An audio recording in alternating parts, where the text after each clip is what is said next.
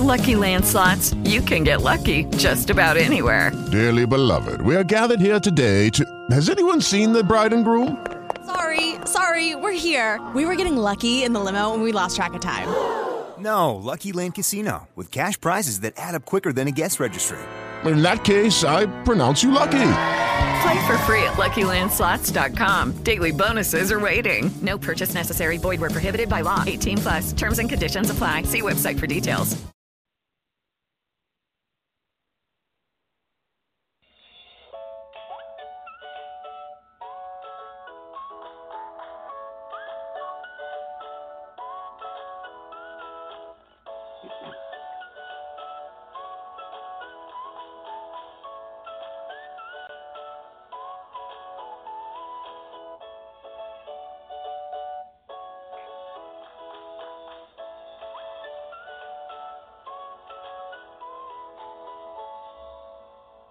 Good morning, everyone, and thank you so much for joining me for Modern Living with Dr. Angela. I am your host, Dr. Angela Chester.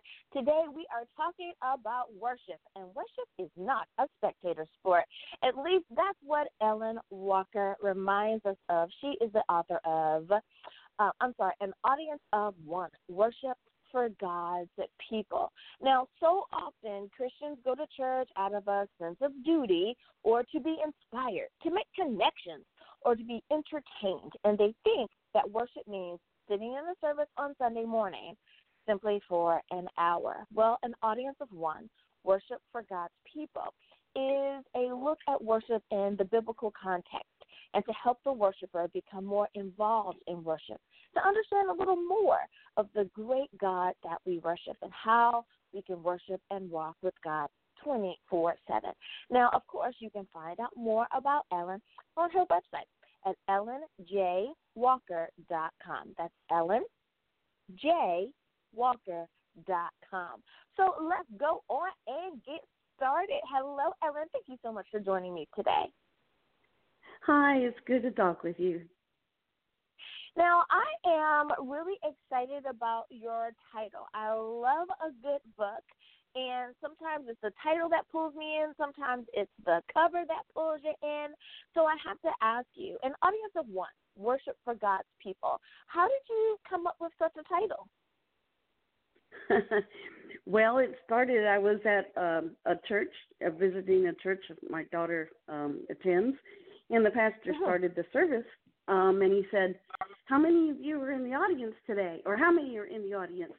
And everybody looked around and started counting in their heads. And then he said, there's only one person in the audience, and that's God today. And so that's kind of where the whole idea started. I like it. You know, so many times I think we do kind of get caught up with, I'm not going to sing because I can't sing too well, or I don't know if I want to raise my hands in praise because someone else may be looking at me, you know, a particular way. But if we only think of it as God's the one that we're having worship with, that it really does free you. I love that.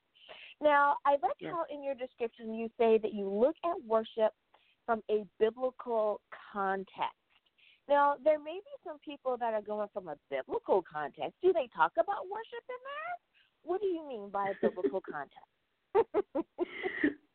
Well, what I try to do is to go through the scriptures and help the reader understand why something is worship.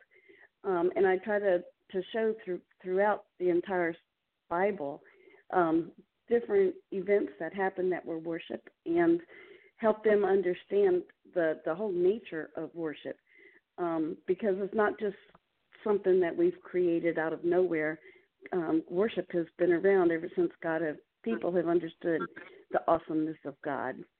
So it starts all the way back with Noah and goes all the way through the scriptures, hopefully in an interesting way to help people understand what worship is all about.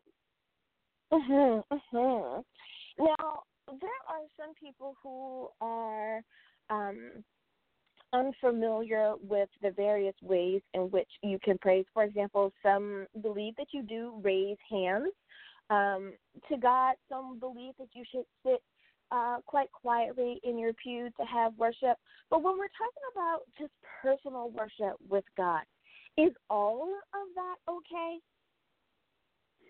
Absolutely. Worship, when you think about it, at least in my definition of worship, is that worship is loving God. And so whatever way you feel comfortable loving God, that's the way you worship. And whether it's raising your hands, or most of the time in the scripture, when people came face to face with God, they fell prostrate on the ground and worshiped Him. So, I mean, not today, more or less the falling on your face kind of thing. We don't do that, but we do humble ourselves before Him when we come to worship Him. But what you do with your hands and your feet and everything else is it's not really relevant to the actual act of worship. The worship comes from your heart. So. Now, I want to ask you one more question before we go to break, and that is about our children. So many times we aren't sure what to do with children, and I'm talking about the community, talking about the whole world at large. Some churches allow for children's church for little ones to go off and praise the Lord with other little people. Some people believe they're supposed to be in with their families. My question is not about where we put the children, but what can we teach children about worship time?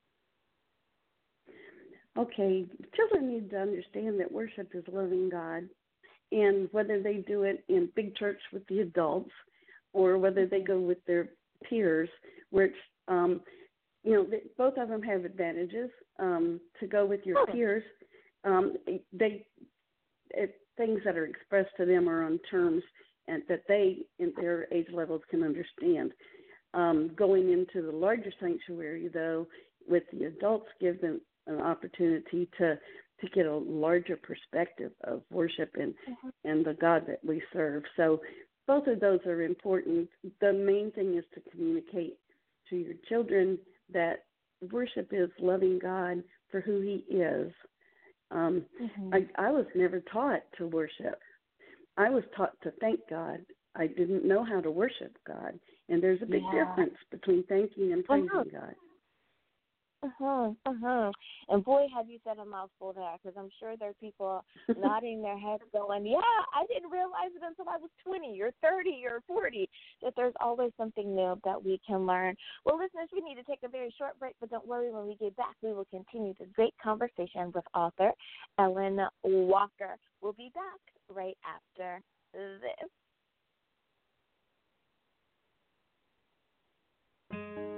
Being with Infants by Montessori teacher trainer and world-renowned child specialist Beverly Kovach is finally on DVD and digital download.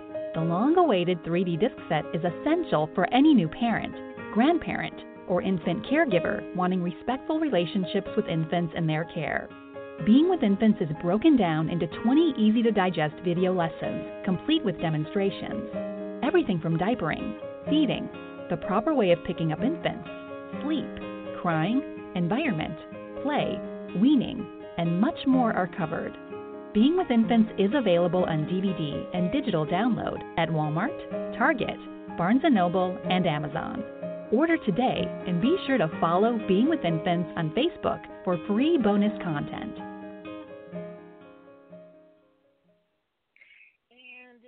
Are back. Thank you so much for joining me for Modern Living with Dr. Angela. I am your host, Dr. Angela Chester, and my guest today is author Ellen J. Walker, and you can find her online at the same ellenjwalker.com. We are talking about her book, An Audience of One, Worship for God's People. I like that last part, worship for God's people. I just think that is, it just pulled on me. I would definitely pick up a copy of the book. I love it. Now, Ellen, I want to ask you about being an author. Is that something that you've always wanted to do, or did you find that it was just the right place and the proper time for this book? Well, I was probably the least likely in high school to be thought that I would ever write anything. And I really had no aspirations of being an author, although I've been a reporter and done investigative reporting and that kind of thing later in my life. But this book was written because I no longer was worship leader in my church, and I'm sitting in the bench or the pew looking around and seeing so many people who don't understand why they're there or not understanding the God that we worship. And so I wrote this as a book to help average people understand what worship is all about. So the book came out of just a need that I saw and I felt to express what the Scripture says about worship and what God's trying to let us know about worship. My second book was a little bit more intentional, but I really never intended to be an author, especially not late in life like this. Right. I love it. Now, I like how you mentioned that there is a second book. Can you tell us the title of that and a little bit, what is it about? Certainly. It's called The Secret War, The Struggle for Your Last Freedom. And it's about your attitude and the fact that we are in a struggle every single day, that Satan is trying to change our attitude. We are in control of our attitude. And real quick illustration, when I was young and first married, I remember turning to my husband, who's a pastor, and I said, "You make me so angry." And he turned back to me and he said, "No, you make yourself angry. If I could, I'd make you happy, but I can't do that either. It's all up to you." And so this book jumps off of that, going through the Scriptures, especially the Sermon on the Mount, about how our attitude as Christians, we're not at the mercy of our attitude. We have choices to make absolutely every day as to whether we'll be angry, sad, happy, whatever. So, and it was written for my grandchildren so that they understand the struggles, because they're going to be persecuted in the coming days, and I wanted them to have some guidance and something to lean upon in the Scriptures when they are attacked. So that's what that book's about. I love it. No, that was such a nugget of wisdom there. And I love that. So many times we are given such a jewel in passing, and I'm sure you understood the power of what he was saying in that moment. But just the fact that you thought to share that with us today, there's someone who really needed to hear that, of how much control we really and truly do have over our attitudes. And if we just tweak that just a little bit, man, the outcome that we could have with where we go in our lives and what we do. I love it. I think people forget so many times that for some folks, the only Christian that they're going to see, or the example of God's love, may be us. And I know that sounds like, no way. I mean, we live in this modern age. Surely people know about God. But you'll be surprised at how many people might know the name, but they don't have that personal relationship. And you might be that person who gives them an example of that personal relationship. I love it. Thank you, Ellen, for not only sharing about your book, but wrapping us up on such a positive note and such a good quote. Thank you so much for that. So my last question for you is if you could remind everyone, what is the title of your two books, and where can we pick up a copy? Okay. Again, the first book, Audience of One, Worship for God's People. And then the second one is called The Secret War, The Struggle for Your Last Freedom. And both of them are available online as ebooks or regular books, Amazon, Barnes & Noble, or wherever you buy books online. It's also in Audible, so they can, if they would like to listen instead of read, both books are available there as well. I love it. I love it. Thank you so much again, Ellen, for being on the show with us today. Well, thank you. Thank you for allowing me to come and share. You know that this is one of my favorite parts of the day, and that is giving a quick shout out to our international audience. Coming in the number one spot is my home country. Woohoo! Thanks, USA, for being in the number one spot. Number 2 is the Philippines. Number 3 is Australia. Number 4 is the United Kingdom. And number 5 is Spain. Thank you so much to each and every one of you for tuning in and making our show an international success. Without you, where would we be? I'd be sitting here talking to myself, and I don't want to do that. So thank you so much for tuning in.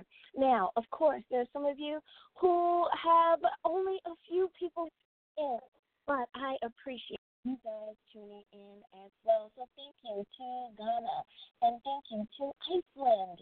Thank you to New Zealand, so on and so forth. Thanks, you guys, for tuning in. Well, until next time, may you have great mental health. Bye-bye, everyone.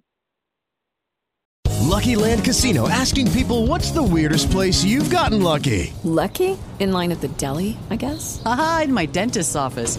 More than once, actually. Do I have to say? Yes, you do. In the car before my kids' PTA meeting. Really? Yes. Excuse me, what's the weirdest place you've gotten lucky? I never win and tell. Well, there you have it. You can get lucky anywhere, playing at LuckyLandSlots.com. Play for free right now. Are you feeling lucky? No purchase necessary. Void where prohibited by law. 18+. Terms and conditions apply. See website for details.